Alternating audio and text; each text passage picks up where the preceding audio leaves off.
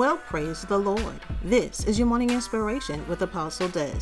Child of God, in this hour, stay strong. Keep yourself pure. Do not allow yourself to be tainted by evil and the wickedness that is playing out today.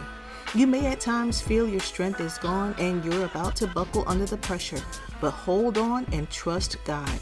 Know that He will rescue you in due time, right on time. You may, in this hour, feel alone, abandoned, and rejected. But just know, if you are doing the will of the Father, He is right there beside you. He may not say much, and He may not do much at the moment, but know that He has never left you alone.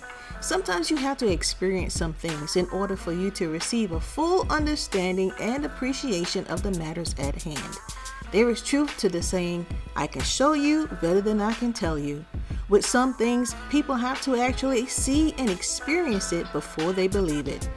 God is showing you some things and is using those to shape and mold you for His use. Don't be deterred.